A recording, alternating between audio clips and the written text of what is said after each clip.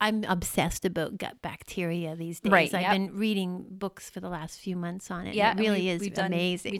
We did that podcast with Katie Stewart about the microbiome and all that stuff. Like So, it really is remarkable. But here we are, our little doggy friends here are helping to contribute to our children not suffering with asthma and obesity and allergies and so on. So I thought that was really, really cool. Whoever said life is short wasn't trying hard enough. Welcome to Dead Set on Living, a lifestyle podcast that takes you off the beaten path of health and wellness and highlights unique ways to live a longer, stronger, and more fulfilling life. Now, here's your badass host who once fought a bear on the mountains of Corsica, Lynn Bravo. Welcome to another episode of Dead Set on Living. I'm your host, Lynn Bravo.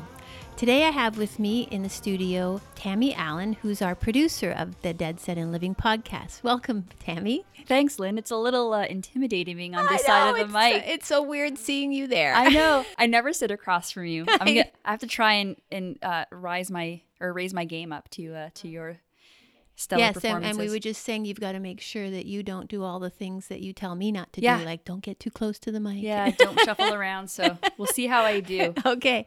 We'll rate you later on. Okay, perfect.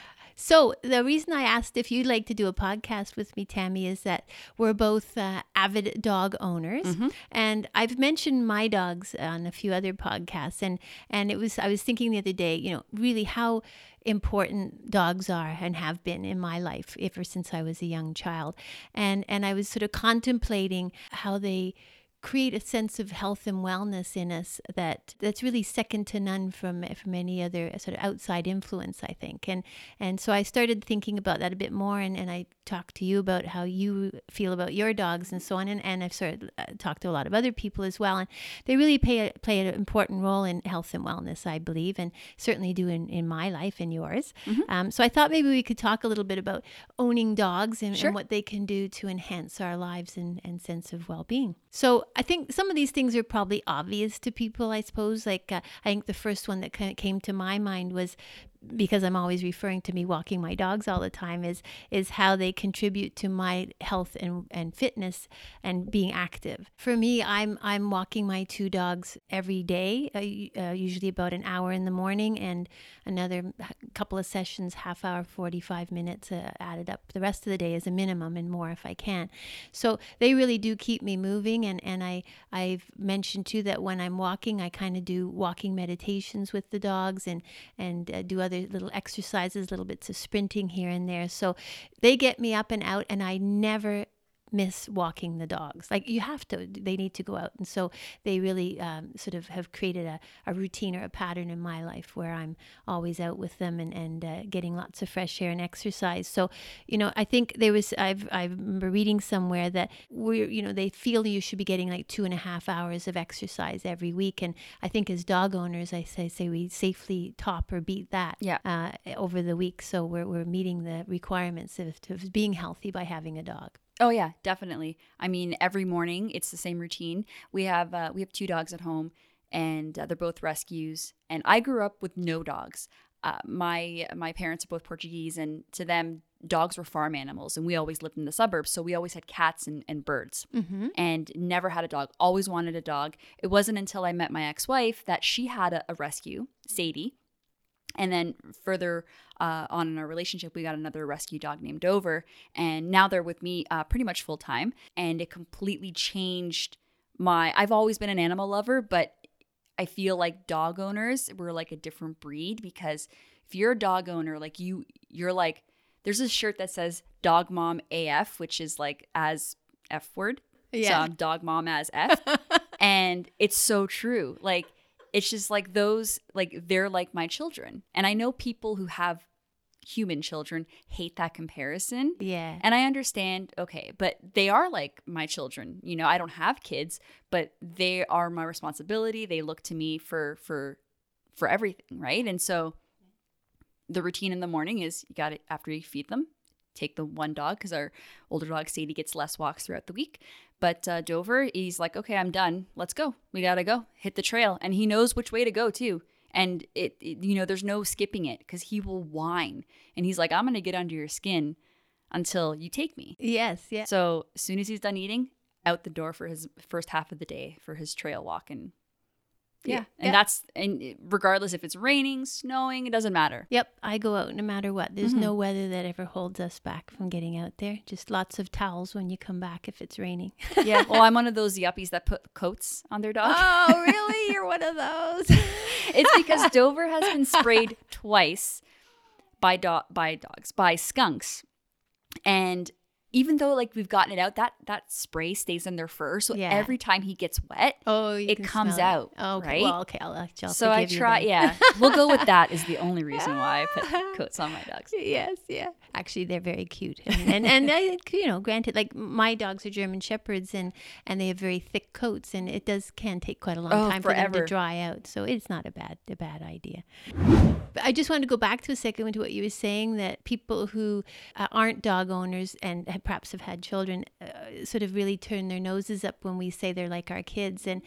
But I've had both. Like I have had a child and I've also had tons of dogs. And not for 1 second am I saying a dog's the same as a human child, but the depth of emotion is very similar. Like it's different because, you perhaps go further, obviously, for a human child than you would your dogs, but I don't know, not much further. Like it's amazing what. Yeah, I remember reading somewhere that if you go, they did a survey and they asked people, if you were going to be on a deserted island for the rest of your life, who would you bring? And 66% of them said their dog, like over their own husband or wife or loved one. It's just different. Like I'm with my dogs all the time practically. So, you raise your children and they go off to school and eventually they leave home and so on. And they're not with you all the time, but your dog is a constant companion, and the degree of attachment is really profound. Mm-hmm. And so we were talking earlier amongst ourselves that, about how much money people will spend sometimes on medical treatments for animals and so on. But, when you've loved your dog, like for my dog that just died recently, Ozzy, the golden lab cross, he was 17 years old. And, had I been asked to consider doing a surgery that would have been, $1,000 or $2,000, I wouldn't have thought twice, but I would have sacrificed, going out to the movies and dinner for the next 5 years to pay $2,000 to have him treated, because that dog was with me every day, even on my job sites of my life. He gave his whole life to spend with me. And, he would have deserved to have a treatment if it was going to help save his life. And I wouldn't for a second have felt guilty doing that. But I guess it's just, sometimes people who aren't dog people just don't understand that depth of feeling that you develop for your dogs. No, they see it as an animal, right? In which they are. And I understand, when you do have kids, obviously, this is a very dramatic scenario, but if you had your dog and your child hanging off of a cliff, which one would you pick? I understand all of that, but I feel like dog owners get that depth of emotion, that attachment. Like you said, I mean, you just before we started rolling, you went out to grab a glass of water and both Iggy and Slash followed you out. Yeah. Because like, oh, she's gone, we got to go with her. And it's the same thing at home with me. Like if I go to the washroom, I go up the stairs, I have my one dog Dover, runs up the stairs and just sits outside and waits. And it's just, I'm literally going 5 feet away because he's like, oh, you're leaving the room? Okay, I got to go with you. Yeah. And even though I'm like, oh my God, I can't even go to the bat, but I kind of secretly love it. I'm like, I love how attached he is to me. And sometimes it makes my girlfriend laugh because she's like, you love that he's such a mama's boy. And I'm like, I kind of do love that he's a mama's boy because it's unconditional and it doesn't matter. And that's why, I mean, I can go off on a tangent about a whole bunch of things about it, but that's why like I can't understand how people can try and or harm a dog. Oh, I know. It's because unthinkable. They don't know, and like they will still like wag their tail and love you after, and it just breaks my heart. But that's a whole other topic. I know. That drives me crazy. I do want to mention about being unconditional. I don't really honestly believe dogs do love unconditionally. It's because you and I are wonderful dog owners. Mm-hmm. Our dogs love us unconditionally because we're kind and treat them well and look after them and that sort of thing. But, I think dogs still do have an expectation of a certain level of interaction and commitment from you as a human being. And I've seen dogs develop behavioral issues that suggest that, they don't love their owners unconditionally because they're not being treated properly, right? So yeah, that's a good point. I've a lot of rescues have. It's just like saying that dogs live in the moment. In a way, they kind of do. Like I tend to think that way about my dogs when I'm walking and I see them sniffing and looking around, and that I try and imitate that. Just really enjoy my surroundings as I'm walking around. But the reality is they do have memory of past experiences, and they do anticipate future things. They aren't in the moment all the time. So I really, a dog, a rescue dog, clearly you can see it remembers and any abuses it might have had. If something happens, it startles or relates to what's happened in its past and so on. But I think the dog, I feel as though my dogs do love me unconditionally. But it's because definitely. I'm a good owner. I think, yeah, if you know what I mean. Absolutely, yeah, and I mean, I think that sort of goes with any kind of relationship that you have, even with, your own kids. If you're not a good parent, they're probably not going to be super attached to you or think very highly of you. So yes, you have to be a good dog owner for your dogs to love you unconditionally. Mm-hmm. And thankfully, I am, which is good, and so are you. And you can tell, because they just trust. There's just so much trust there, right? Mm-hmm. Like when I hug Iggy, like he's the one who's more attached to me. He's more of a mama's boy than Slash is, and so. But that feeling of like when Slash is a little more independent thinking, a little more wolfy in his behavior. Iggy, when I hug Iggy, a lot of dogs don't like to be hugged, and it's something to remind people that dogs, a lot of them by nature don't like to be confined or hugged or pinned, but Iggy loves that. And when you hug him and he leans into you, like I love that feeling of when a dog leans into you and it's just you can feel how much he loves it. It melts your heart, right? It's just like they're just so comfortable and there's so much love, and they just like sort of like nuzzle into you, and you're just like, this is the greatest moment of my life. I know. It's so true. So we talked about, I think it's pretty obvious. And I think for older people, like people in their 70s and 80s, having a dog's great because it gets them active and gets them outside. And I know they've shown that older adults who have dogs tend to have a lower body mass index and fewer mobility issues and less doctor visits, more frequent and moderate exercise in their life in general. So it can be a real health benefit for elderly folks. And I was interested to read about how dogs can literally improve your heart health, because they do lower your blood pressure. Like there's lots of evidence showing if you pet or stroke a dog, and it immediately lowers your blood pressure. It reduces your cholesterol and the triglycerides. And interestingly, they showed that dog owners, when they do have a heart incident like a heart attack, they recover far faster than people who don't for some unknown reason. But there's a lot to show that heart health is greatly improved by being a dog owner. Yeah, and I believe it. I mean, my mother was diagnosed with end-stage heart failure about 10 years ago or 8 years ago now, and my parents still don't have dogs. They have a cat. But we bring our dogs around often. My sister and her husband, they have 2 bulldogs. She loves that companionship, and how when they do something cute, or when they like beg for a treat or roll over or do something like that, it just lights her up, right? And all of those sort of small gestures help in the recovery from not only heart health or heart attacks, but just any kind of illness. Yeah, exactly. When you have them there. And because I also feel like dogs too can sense, at least my dog. So I suffer from anxiety disorder and issues, and I have a lot of panic attacks. I feel like, especially the younger dog Dover, the one who's more attached to me, the mama's boy, he is very quick to sense when I'm feeling that way. And what he'll do is he'll come off of his dog bed in the living room that we have, and then he'll perch, because they're not allowed on the couch, on our new couch. But what he'll do is he'll come off his dog bed, and then he'll perch next to me, in front of me, like just by my feet. And then he like does like this turn, like this like model turn, and he's looking at me. And then usually I start crying, and then I hug him, and he starts licking, and just, making sure that I'm okay. And he knows, he knows automatically.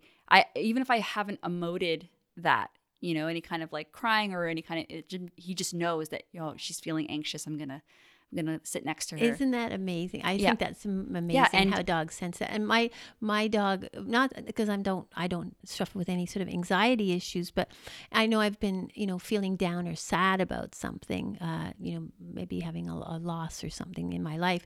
And I remember Ozzy used to be so sensitive to that. My other dog, the golden lab, and like he always had dollies, like stuffed dogs, and some of them were quite big, like 2 or 3 foot long dogs. And he used to love to wrap his arms around it and then just suckle on it like it was his mama. And so he would be really loved his dolly, whatever dolly. He got a new one every Christmas. And if I was not feeling 100%, he used to go and get it and bring it to me for me. Like he used to come and put it on my lap. Like, here, mommy, you can hug this for a while. It makes me feel better. Yeah, they're very... like, that's so cool that he so would know intuitive that. Because he wouldn't share his dolly with anyone normally. Exactly. But he knew if I was off. And to him, that was his gesture of compassion, was to let me share his dolly. Yeah, and if you're home by yourself and you're feeling that way, feeling down, feeling anxious, it's so much nicer and easier when you have your dog there, because for me too, it's like it's another living thing that I can talk to. I know it's not going to talk back to me, but and some people might find that strange that I talk to my dog like it's a real person. But it's also they're there to comfort you. Mm-hmm. And they give you, like sort of like letting you know, like it's okay, like you can lean on me, you can give me a shoulder, you can have a shoulder, and I'll be here for you. Well, I don't think that's strange at all. I talk to my dogs all the time. All the time. And yeah, and not just talking to them as dogs, but I might be talking to them about things about myself, like just something to talk to, or to, just to sometimes, when you're trying to work through a problem, just hearing yourself talk about it out loud helps you work it out. And it's kind of cool. You might feel silly doing that alone, but when there's a dog there, it feels like it's okay.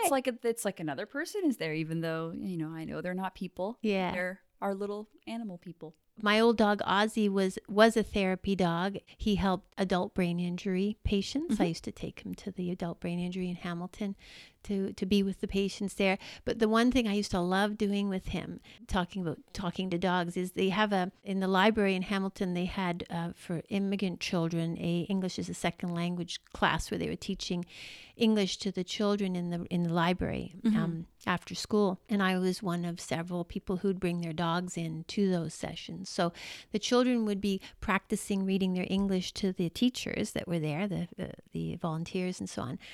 And it was always found it interesting when you watch them trying to read to the adult humans. They were, embarrassed and shy and talking really quietly and afraid to try pronouncing words, and that you could see, and the way they kept looking at the teacher, embarrassed and whatever, and they're just this feeling of being judged by the teachers. But then after they'd had their little session with the teachers, then it was our turn, and we used to bring our dogs in, and they'd break the group up into, I might have 3 children with my dog, and they all get to give Ozzy a little treat and pet him and sort of cuddle with him for a few minutes. And then they all had a turn reading the book to my dog. And it was just mind-blowing how completely differently these children behaved reading to a dog than they did to an adult, a human. And so they'd be reading away and using his name and saying, Ozzy, and then they'd read a little bit of the book and ask him questions. And I really thought it was cool that they still weren't necessarily pronouncing words well or properly, but and words they couldn't pronounce, they tried to, and they did it as best they could. And they were smiling and happy, and they were unconscious about their behavior. It was just amazing to see. Because they didn't feel that threat of judgment. Not that those teachers necessarily volunteers were judging them at all, but there's that perception that, this grown-up, this adult is, looking at me to read properly and to say everything correctly. But with a dog, it's, there's no judgment, there's no threat, there's just my buddy, and I'm going to just try the best I can. And this dog's still going to love me and sit here and take a treat from me. Yeah. Because that's what they do.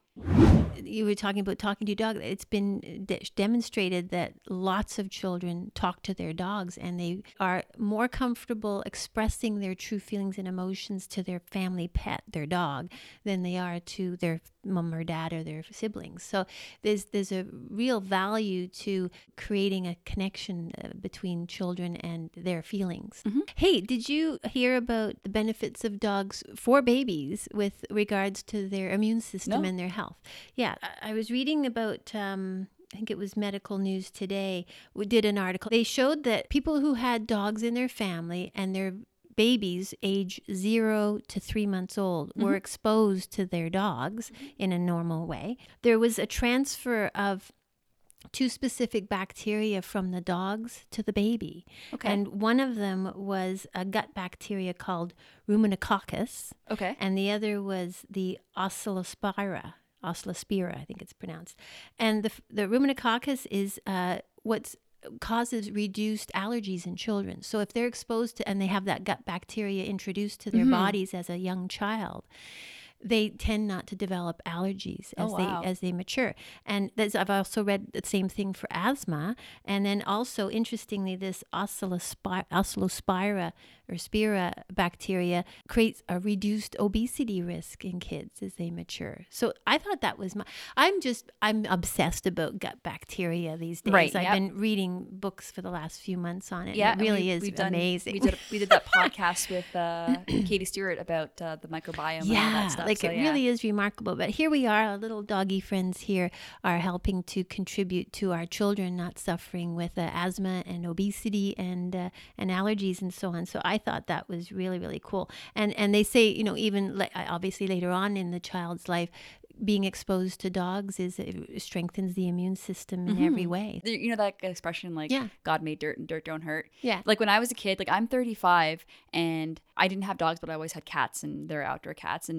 But I also found that there was maybe 1 or 2 children in our entire school that had an allergy of some sort. It was very rare. And now all these kids have allergies.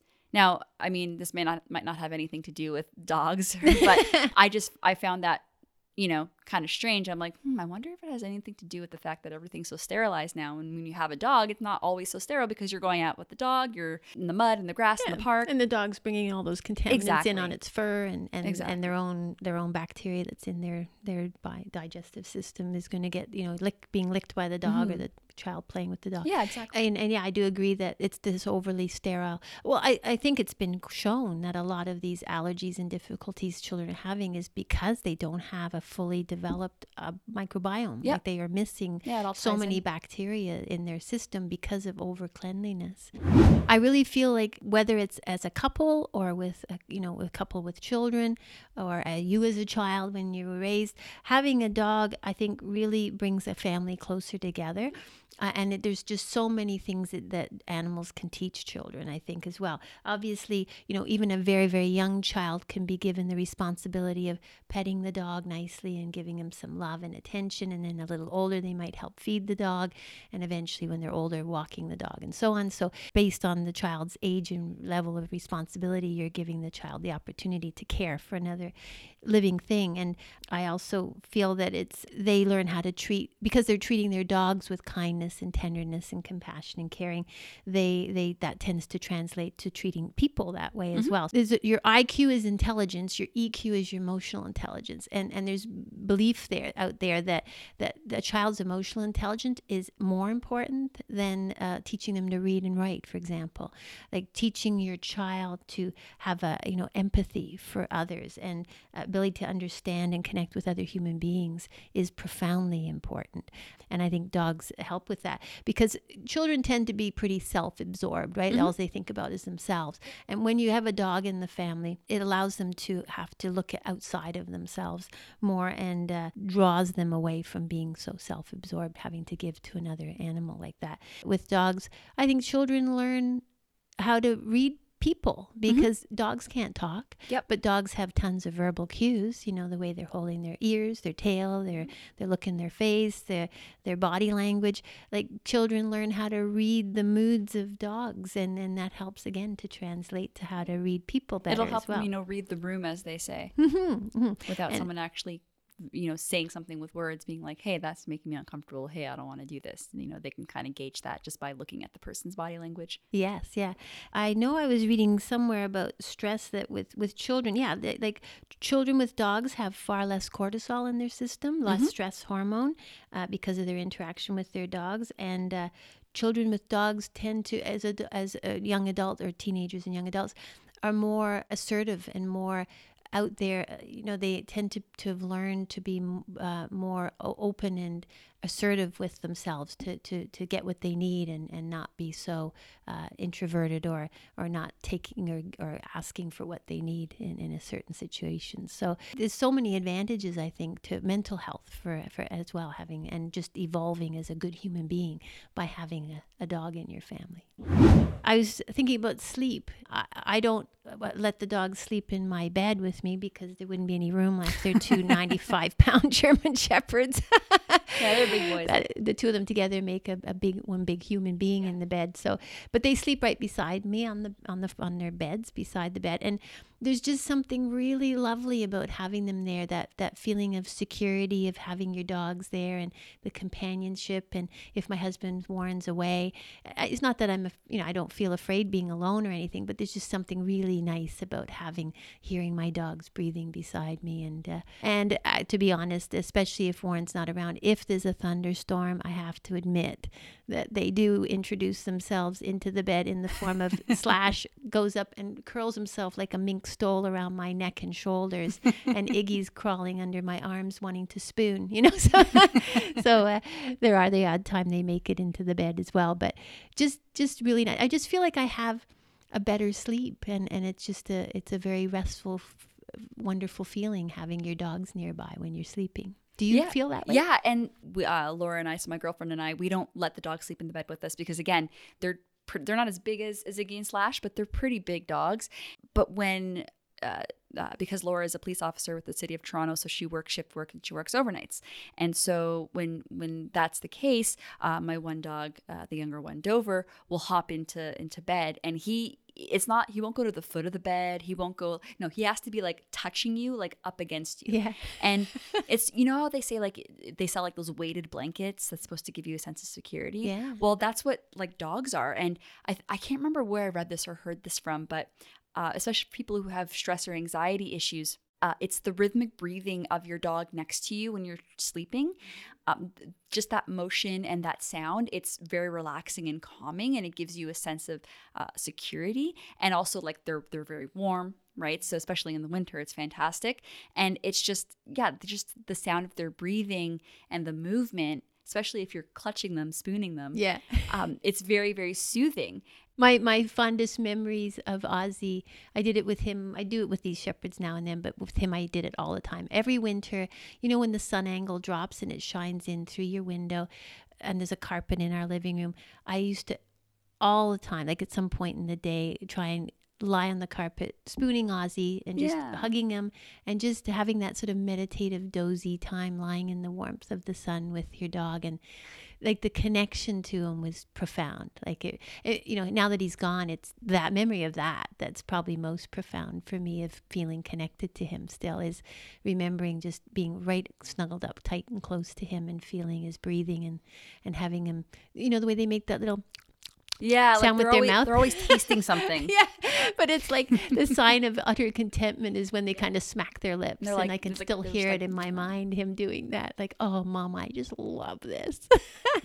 Do you find that having a dog affects your social life in any way? Like, not so much with your girlfriend, of course, but well, maybe. I mean, they'd say that dogs can affect a relationship between couples. Oh, absolutely. Right? Somehow it creates a bridge or a bonding between the dog and you as a couple.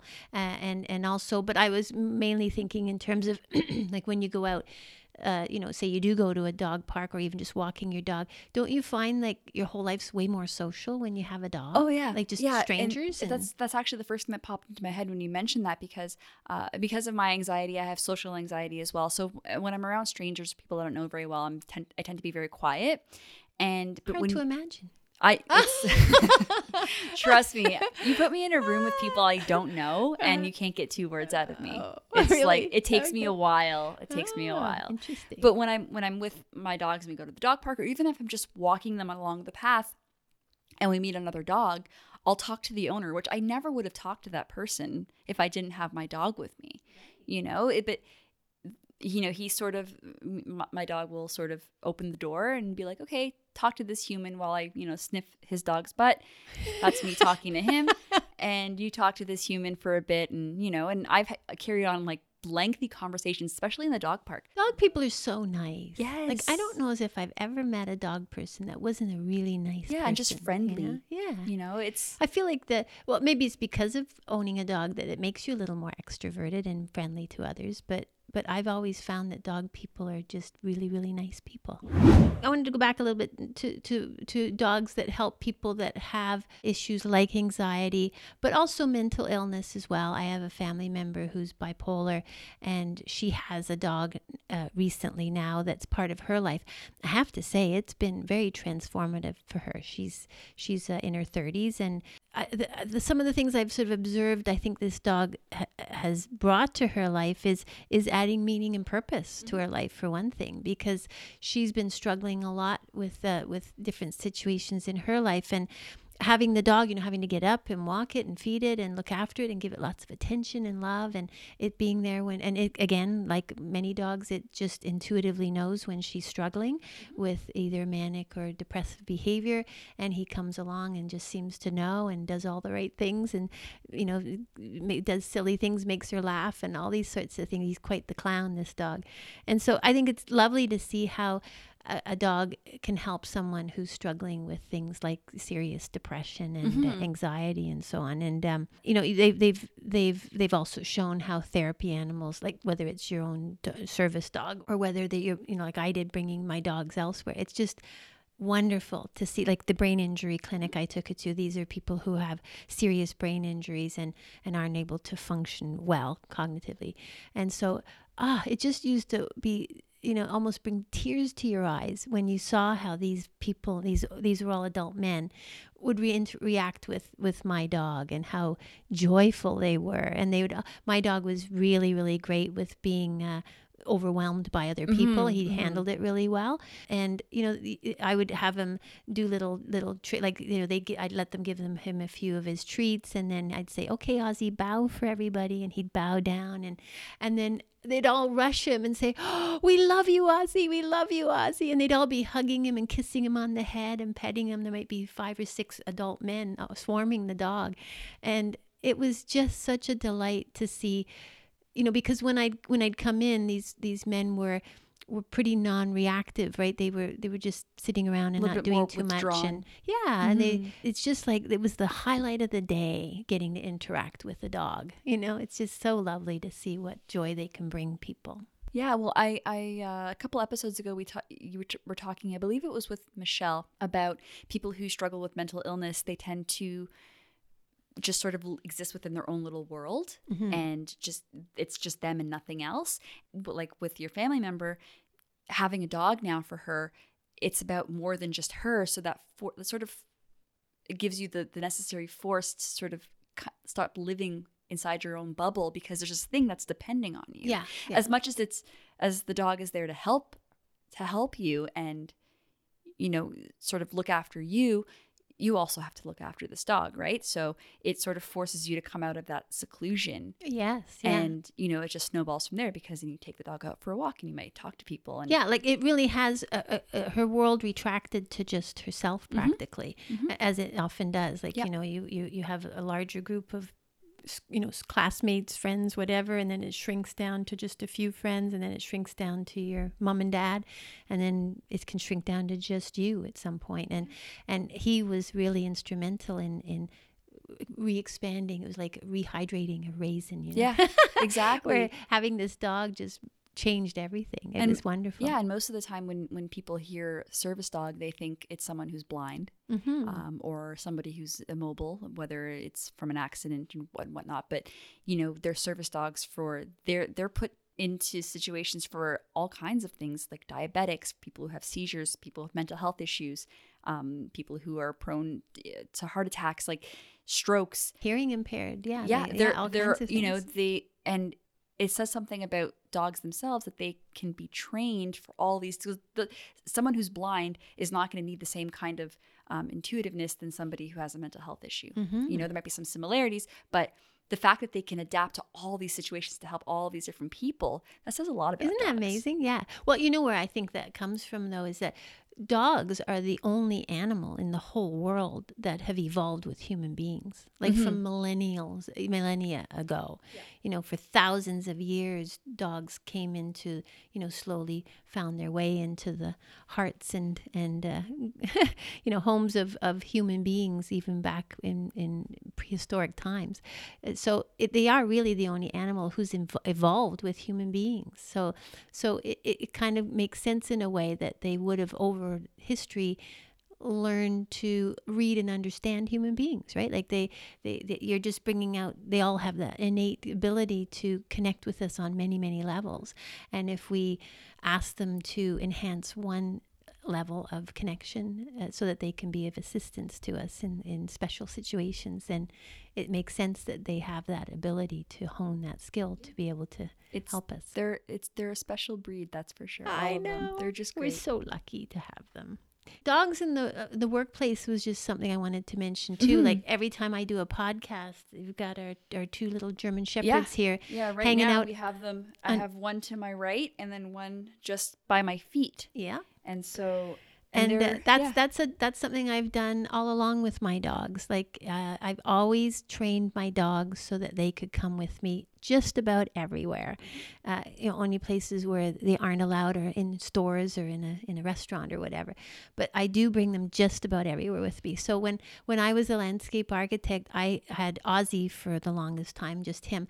But I trained him to be able to come on my job sites with me off lead. Like he was never on a lead, but I trained him to always keep me in sight because I was working on job sites where there was heavy equipment, machinery, and people working. And the first thing he learned as a puppy is don't pee on their lunch pail, so their cooler bags. Yep. Don't pee on the handles of their tools because for some reason that's what he wanted. Dogs just seem to go for those things. So first of all was the training on what not to pee on, and then the next was to keep me in sight at all times, like because I was busy, engrossed in my work. I had to know he was always near me so he didn't wander off and get hurt. And he was just such a well-behaved dog. He would just go off eventually after he had a little sniff around. He'd just lie and watch what was going on. But I was able to take him. And then when I got the two so Ozzy was 9 years old when I got the two Shepherds, and then I brought them on my job sites and I let Ozzy train them. I never trained the Shepherds. The Shepherds, I never had to say anything to the Shepherds. It's like him. Ozzy was the old guy. Ozzy was their king. They had the utmost respect for Ozzy. They never ever, he was like their golden leader. Ozzy taught them everything. So I was after, I've just lost Ozzy now, but I can take these two guys with me anywhere, and they'll keep me in sight, and they are perfect. They never leave your vicinity. Yeah, because it's like we're little pack mentality that we have together. So you can train your dogs if you're doing outdoor work like I am, and asking at work if you're in an office. Like they've shown so many cool things about dogs in the workplace and how they calm other people in the office. I know Alan, when he worked in Toronto, used to take Frankie, and it was always great because Frankie was just. He'd used to sleep under his desk and his bed, or he'd walk around a little bit and say hey to people. But it just makes people smile. It makes them relax. You, as the dog owner, taking little breaks to take them out for a pee or a poo, but it just refreshes your mind again, right? To get up away from the desk and just start moving around. And then you get to say hey to everybody as you're walking by, and everybody telling your dog how cute he is. And it really can be certainly reduces stress, but it just sort of elevates the whole feeling in the office having a dog. It boosts the morale for sure. You see someone brings a dog in and they're like, oh, look how cute. And I think a lot of places of employment should. I mean, it's not for every setting, obviously. No, it can't work everywhere. For the ones that it makes sense, they should look into implementing that. Maybe not permanently full time, but you have like bring your dog to work every Wednesday, or Ryan, who did the intermittent fasting podcast with me. He's my boxing trainer. I have my dogs come with me every time I go. I go 3 times a week to be trained by Ryan at the gym. And the two dogs come with me all the time. It's just because I've trained them to be, Ozzy trained them so well that I'm able to take them with me off lead and into that environment, and they just hang out. And if I move off to another area, they'll just follow me, or they'll find a sort of a center spot and watch me and moving around, and they'll just stay in the middle. They don't bother anyone else. They don't go bugging people or sniffing people. They're just there to hang out. And so that sort of brings me to sort of our last topic I wanted to talk about, and that's improving the health and wellness of our pets. You know, they do so much for us in improving our health and wellness, and what can we do to improve theirs. And me talking about being able to bring your dog to so many places like that and make them a part of your life is all because of training. And I think it's one of the biggest problems I see is people not training their dogs well, because if your dog isn't trained well to be its best self with you, you spend a lot of time, you know, saying, no, stop, don't do that, get back, sit down, you know, go to your bed. You know, you're yelling at your dog half the time because it's misbehaving and doing things that you don't want it to do. And the dog is getting a lot of negative feedback from you. And if the dog's well trained and you're able to have him do what he needs to do in any particular situation, the dog knows what's expected of it, and is living a really calm, relaxed life because it's always being a good boy or good girl, because he's behaving well in all these situations. So to me, the number one thing we need to do for health and wellness for our dogs is train them. My son Alan and I are both certified dog trainers. We don't do it professionally. Oh, but wow. Yeah, I didn't know that. We were trained by a gentleman down in Niagara Falls on dog training, and we did, you know, scent detection and all the the personal protection where we had to wear the big suits and the dogs attack you and all that. Yeah, it was just a hoot. It was great. That's awesome. But what we learned from that experience with our own dogs is, for example, some key points I'd like to share is that one of the big mistakes we saw a lot of people making, and I still see people doing, is when you get a puppy, puppies are so tiny and cute that we tend to let puppies do things that we wouldn't want them to do as an adult dog. Right. Like get up on your furniture, if you know, depending on what your beliefs are on that, but or jumping up on you or nipping you and biting you, and there's these behaviors that are all what we think is typical puppy behavior, and just their cuteness factor, that they end up getting away with a myriad of activities and behaviors that become a real nuisance when they're an adult. And it's just not fair in my mind to let a puppy go through 4 or 5 months of its life with it all being okay. Yep. And all of a sudden, when it's 9 months old and all leggy and gangly and goofy and stupid, stupid, all of a sudden, you know, no, you can't get on the bed. No, you can't get on the couch, and stop jumping on people and stop barking and all these other things. And, you know, stop, you know, pestering people to get them to pet you all the time and not leaving people alone and all those things that can be so annoying when the dog's bigger. Now you're trying to stop it, so you're constantly shouting and screaming at the dogs to stop, and if you just don't let them do it in the first place. Right. And all you have to think of is that, do I want this dog doing this when he's an adult, you know, a 30-pound dog or a 50-pound dog or a 150-pound dog? So that's the biggest mistake I see, is people not training their dog at a young enough age to behave well. And then once they're old enough, 4 months old and up, you know, just train your dog, like just even the 10 basic commands. Because with Ozzy, I could, on a job site, say, you know, he was trained with hand signals. I didn't even have to say anything. I just show a hand signal, drop my hand, he'd lay down, and he wouldn't get up again until I told him, okay, you can get up. Yep, the release word. Yeah, so you have a release word, and so it was great. Like, he could come and virtually be anywhere, as these guys can, because they were trained and made their life so easy. And it gives them a structure that they can understand. Mm-hmm. I was always saying, you're a good boy, you know, good boy waiting for mommy and all that stuff. Yeah. Instead of screaming at them, get back here. Yeah. And I think the flip side of that too is, you know, for people who say, well, what happens if we adopt a dog from a shelter, if we get a rescue? And you know, can you get rid of some of those behaviors, some of those traits? So when we adopted Dover, we got him from the shelter. He was very quiet, very timid. He had some fear aggression. We think they're not sure what his background story is. He was from Georgia, down in Atlanta, and the Niagara Dog Rescue brought him from a high kill shelter down there, and he was very quiet, never really barked. But Sadie is, you know, she's the guard dog, right? So people walking by our front window, she would bark. And, you know, people coming into the house that were strange, she would bark. And she taught him that behavior. So I said, if Sadie can teach him that behavior, you know, you can teach your dog too, even if you don't have them from puppy. Yeah. You can teach them certain behaviors that you want to instill in them.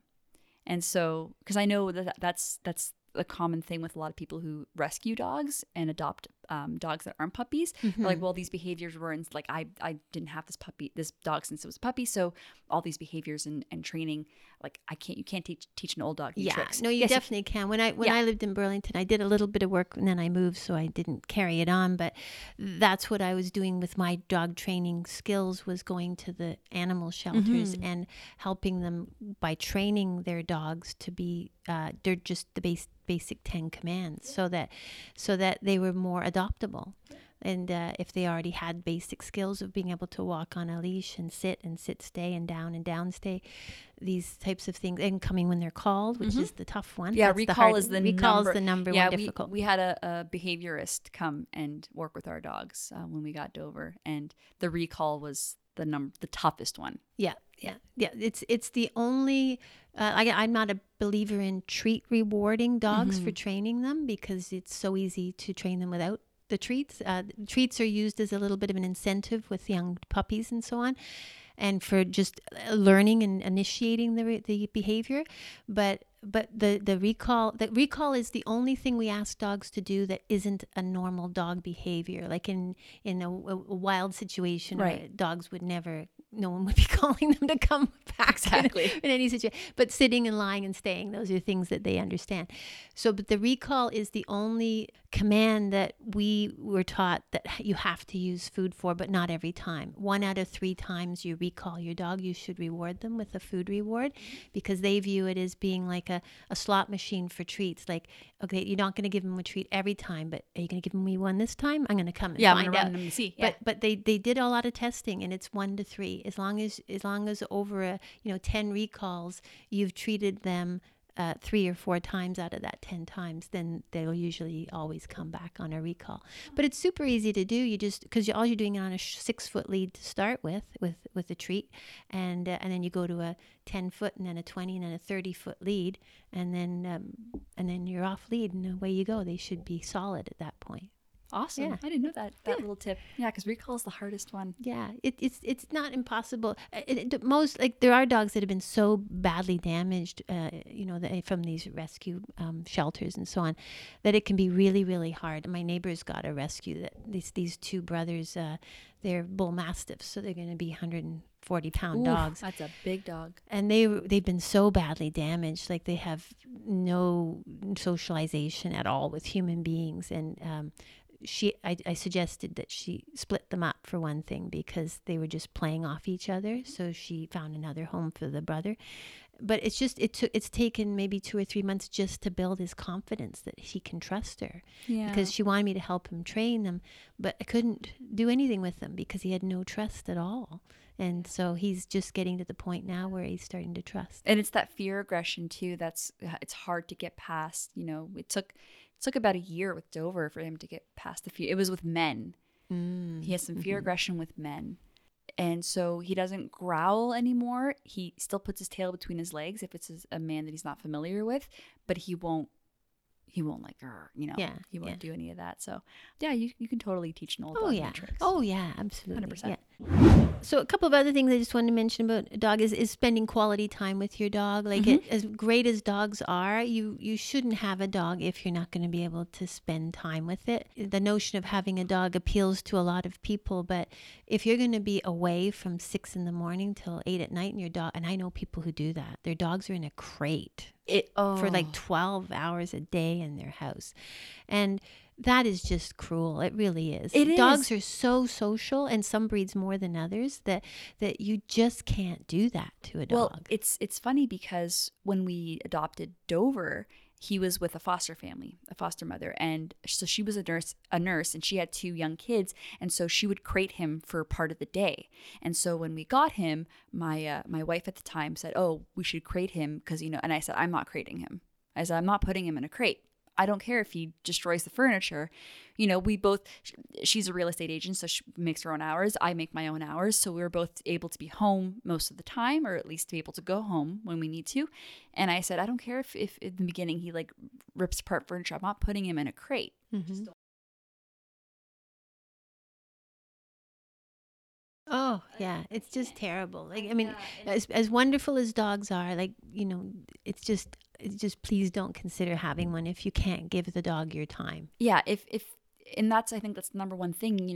I know so many people that they work like a 9 to 5 and the dog is home for those 8 hours, whether they're crated or not, but they have no socialization. There's no secondary pet there with them Yeah. to keep them company. And I'm like, that's so sad.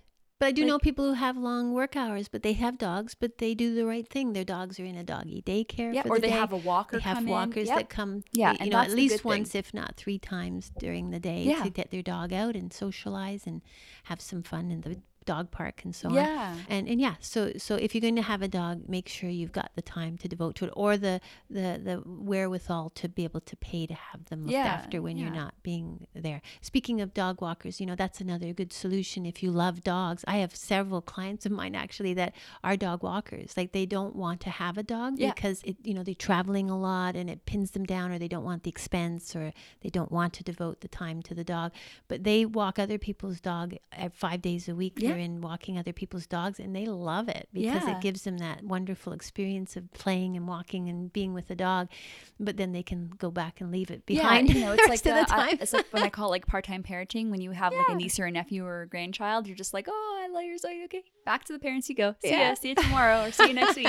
And yeah, that's probably my number one thing with people. And I find it's a lot of people who get puppies, and you know, for Christmas or whatnot, and you know, it's so cute, it's a novelty, and then they're like, oh, like this is because people don't realize how much responsibility a dog is, you know, and some people might not think that responsibility is worth it. Right. So you be informed before you get a dog, whether it's a puppy or a rescue, it doesn't matter. And if like I'll tell you, like there's no way you can buy a puppy or get a puppy from a shelter and not have a crap load of work to do for the next 6, 7, 8 months. It's to a get lot a dog of work. to get this dog in a state of being trained and behavioral issues and so on, all in line, so that you have a really great dog that you don't have to be reprimanding all the time, and it's going to be a good member of the family. It's a lot of work, and unfortunately, I see so many people who don't do it, and they've got dogs that are misbehaved, and they're you know, whether it's just not being able to walk them properly, or they're chewing things or jumping on people. They just didn't spend the time with the dog, and you need to devote a lot when they're a puppy. And if you do that, you'll have a great dog for, you know, 10, 15 years. Yep, exactly. And if you can't see yourself doing that, like you rescuing an adult dog. There's lots of dogs that can be rescued that don't have major behavioral problems. Yeah. So if you're not into that, then just trying to get a dog that needs a home. I feel like maybe the last thing just to mention is nutrition, and there's all kinds of opinions out there. And again, just reiterating that I'm not a veterinarian or an animal nutritionist or anything else. I'm only just sharing my experience with dogs, and you the same with your dogs. But nutrition's a big deal as far as, you know, how to create health and wellness in your pet. My experience has been that for decades, when I've had dogs throughout my life, I've always fed them. Well, actually, you know, I recall that when I was really young, so that would have been in the 60s, my brother used to work in a restaurant and bring home scraps from the restaurant, and there was just a lot of meat and stuff that we got from different places, and big old bones and stuff like that. So our dogs got a bit of canned food and then a lot of just leftover human food, either cooked or raw.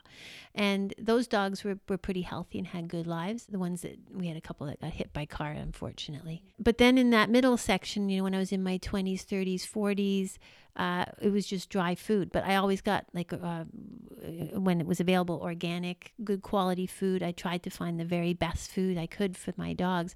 But I was losing them at 7, 8, 9 years old of cancers and things. And my golden retriever just turned 8 and died of intestinal cancer. And I was feeding him what was supposed to be, you know, probably one of the best foods out there. I thought, oh, you know, when I get another dog, I just can't go through this anymore. It's just awful seeing the suffering that happens. And so I was thinking of getting a Bernese Mountain Dog. So I called, but my friends, there was 3 different friends of mine that had them, and they all died around 6 years old of cancer. Oh, wow. Right. So I thought, well, I'd like to get a Bernese Mountain Dog, but I did some researching around, and I found 2 breeders, one in Ontario and one in Alberta, and they talked about on their websites how their dogs had, you know, longevity, because the Bernese Mountain Dog at that time was known for not living very long. So I was interested to see what was it the breeding or what was it that was having their dogs experience longevity, and called both of them and had a long chat with both. Both of them fed their dogs raw food, and they wouldn't let you buy one of their dogs unless you agreed to feed them raw food diet for their dog. Not that I think they could enforce that over time, but they wanted a commitment from you that you were going to feed them that way, because they said that their dogs were living 13, 14, 15 years old, which is would be normal for that. It's kind of like a size of a collie, right? And so that's what twigged with me was it's diet. It's the diet. So I did a ton of research into it. Not any, or no vets that I had been involved with were supportive of raw food diet, and there's still lots that aren't supportive of a raw food diet for dogs. But I just intuitively knew that's it. That's the problem. They're not eating real food. It's like, really, when you think about it, like if you open a bag of dog food and it can sit in your cupboard for 5 months or 3 months, with whatever size of bag it is, open and not or spoil. Even just roll down and not go bad. I mean, how healthy can that be? It really is like feeding your dog Captain Crunch every day. You know, there can't be, if it's not a whole food, it can't be healthy any more than it is for us. It just makes perfect sense. But you kind of like to be blind to that because, it's so convenient to just buy a big bag of dog food and scoop out a couple of cups into a bowl and away you go. Like my dog that died at 8, Tupper, he would eat his food and he'd drink like a gallon of water afterwards, always drinking water, and then it would all swell up in his belly, and because I knew that because sometimes if he did get sick, he's vomiting up all the kibble and it was like 5 times the size. Yeah, exactly. Yeah, like I just didn't, that doesn't make sense that could be good. It's just like the argument of butter versus margarine, right? Margarine can sit outside on your counter forever and never go bad, and butter won't keep very long outside of the coolness. I don't know if this is true or not, but someone said that margarine is 1 molecule away from being plastic. Is that I've heard fiction that or I don't know. I've never actually Googled it or researched it. I'm not sure if that's entirely accurate, but it lends itself to the point that something that doesn't go bad at room temperature in a fairly short time isn't a whole food and isn't good for you. Well, you don't want to eat that. No. Again, and we're I'm not talking about like an unopened coconut because it's hidden inside the shell. But for most foods, if it doesn't go bad, it's probably not a healthy food to be eating. So I just decided to, I adopted that logic for myself. I thought that kind of makes sense for my dogs as well. So Ozzy was my first dog that I fed raw food diet. And I got all my meat from Fenwood Farms. He ate venison and rabbit and chicken and all pasture-fed animals, all healthy raised animals. He would get like he'd eat the necks. Like I give them chicken necks and bones and all. Like there's no problem. They're perfectly capable of eating bones. But it's uncooked, right? Uncooked. Yes. If you eat cooked bones, that's big. That's very dangerous. Because they splinter. We should probably mention that. Yes, thank you for pointing that out. Because those can splinter and pierce their intestinal raw tract. bones only for your dogs. Raw bones only. But they love eating the necks. It's important that they get organs as well. So I get them, there's all kinds of nutrients that dogs need, but they all can be found in the meat and all the organs, like the hearts and livers and kidneys and so on, all have certain nutrients in them. The muscle meat part of it, but not just muscle meat. They need they get chicken carcasses as well, so they're eating all the bones and that. And chicken feet are really good because that gives them all the chondroitin and MSM for I give my their dog joints. Chicken feet. Yeah, they love chewing down on a chicken foot. It just made sense to me that you give them real food, and Ozzy thrived. Like he didn't like my other dog that ate the dry food. He was a golden retriever. Constant health problems, all kinds, like hot spots and itching, hot spots were really bad because they're eating dry food and they're trying to drink enough water. I think it just sucks the moisture right out of them and creates these irritated hot spots. Yeah, so the dogs, no dander problems, healthy skin, healthy eyes, healthy body, and Ozzy never saw a vet except once when he had he broke a bone in his leg, just a small one. He didn't have to be casted or anything, but that's the only time I took him to a vet until near the end of his life when he started having trouble with his 17. Like he was awesome. And now my shepherds, they're 8.5 now. They're brothers from the same litter, and they're the same thing. They're not experiencing any health issues. I had a German Shepherd breeder say my one dog Slash here would be lucky if he lived till age 6. He said this dog's going to have hip problems and be be a problem. Right. He said that's a common thing with shepherds, right? The he hip said he could dysplasia. see that in this dog, and he said he was the runt of the litter, wasn't he? And Mm. I said yes, he was, but he's as healthy as the other one, and both of them have never had any issues at all. So it's I expect to see a nice long life out of these guys as well. Yeah, I mean, for those of us lucky enough to see them, they're gorgeous dogs. Like, they are just perfect They're dogs. on my Instagram. They are. You They're can all check over them your out. Instagram. Yeah. Yeah. At VLyn Bravo. Yeah. There's quite a few of them on there, and and I also wanted to mention before that I was so glad that I got to meet Ozzy a couple times before his time came, because he was such a sweet dog. Oh my God, he was such a wise old man. Oh. Everyone loved him. Yeah. Like, he was just adored by so many people. He Yeah. was a great dog. He really was special. Yeah. I mean, I've had a lot of dogs, but he was special. He Yeah. really was. Yeah, definitely. So I do give my dogs mostly all raw organs, bones, muscle meat, legs, necks, things like that. That's the majority of their diet. I do add a bit of kelp powder because I don't feed them any sort of, like, dogs wouldn't, the canine family wouldn't normally eat fish, really, I don't think anyway, but I do grind up a bit of kelp because some dogs have trouble with thyroid issues because of lack of iodine, just like we as humans. Right. An awful lot of people have trouble with iodine levels. So I do powder up in my veggie mix some kelp with seaweed into a powder. I just put a little bit of that in one of their meals a day, and also ground eggshells. And I do give them eggs now and then as well. Eggshells, ground up eggshells, and a little pinch of ginger. What are ginger is the- good for digestion. What do for the them. ground up eggshells do? Well, they're good for calcium. Okay. Yeah. So I wouldn't give them a calcium supplement no more than I would take a supplement as a human being of calcium. That's not a good thing to do. But I do give the dogs, like, some people can feed their dogs the whole egg, but my dogs won't eat the egg. Like, some dogs will love getting the whole egg and then cracking it and eating it themselves. Mine would never do that. So I give them the egg, but I grind up the shells a little bit for them and stick that in there. And a pinch of ginger. Otherwise, it's like, 95% raw meat and bones, but just a few little things as added supplement that they get, and they've all been healthy as can be for years. So it's good.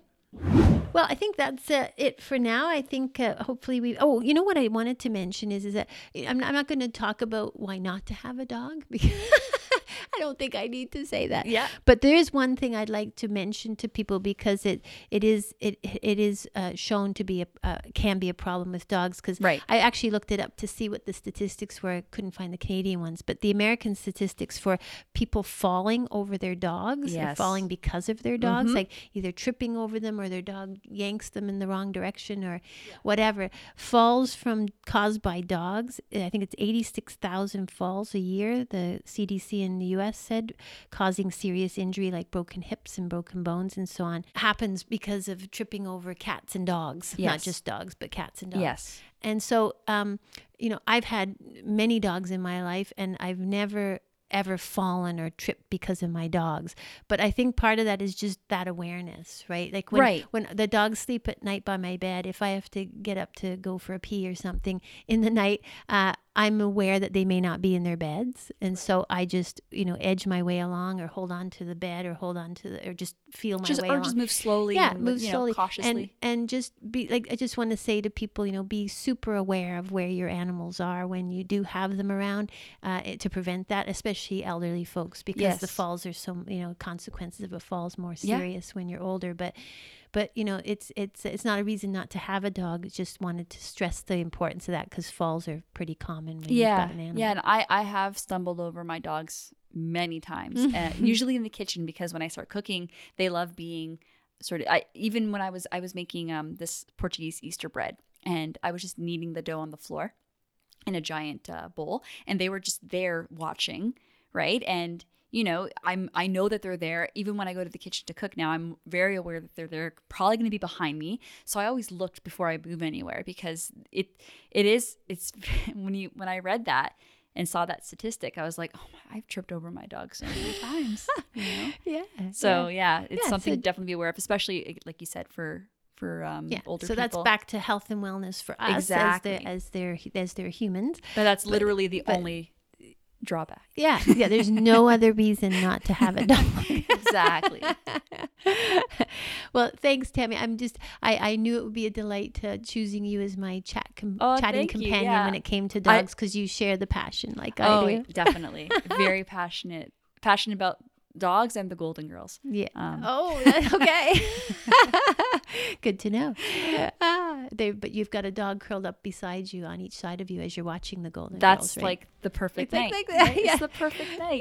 Yeah. Well, thank you so much for sharing this discussion with me, and I really appreciate you taking the time to come in today. Yeah, Thanks. absolutely. Thanks. All right.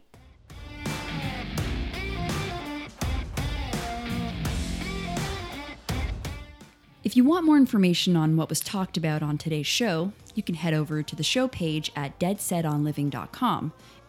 Be sure to subscribe to the Dead Set on Living podcast on Apple Podcasts or wherever you get your podcasts from. That way you'll always be up to date whenever a new episode is released. As a listener, you are vital to the success of our show. By leaving a rating and review, you'll help us reach more people and continue to put out kick-ass content. Also, every time you leave a rating or review, a fairy in the forest will get its wings. But seriously, what you think is important to us and to the growth of our show. Until next time, live life and be well.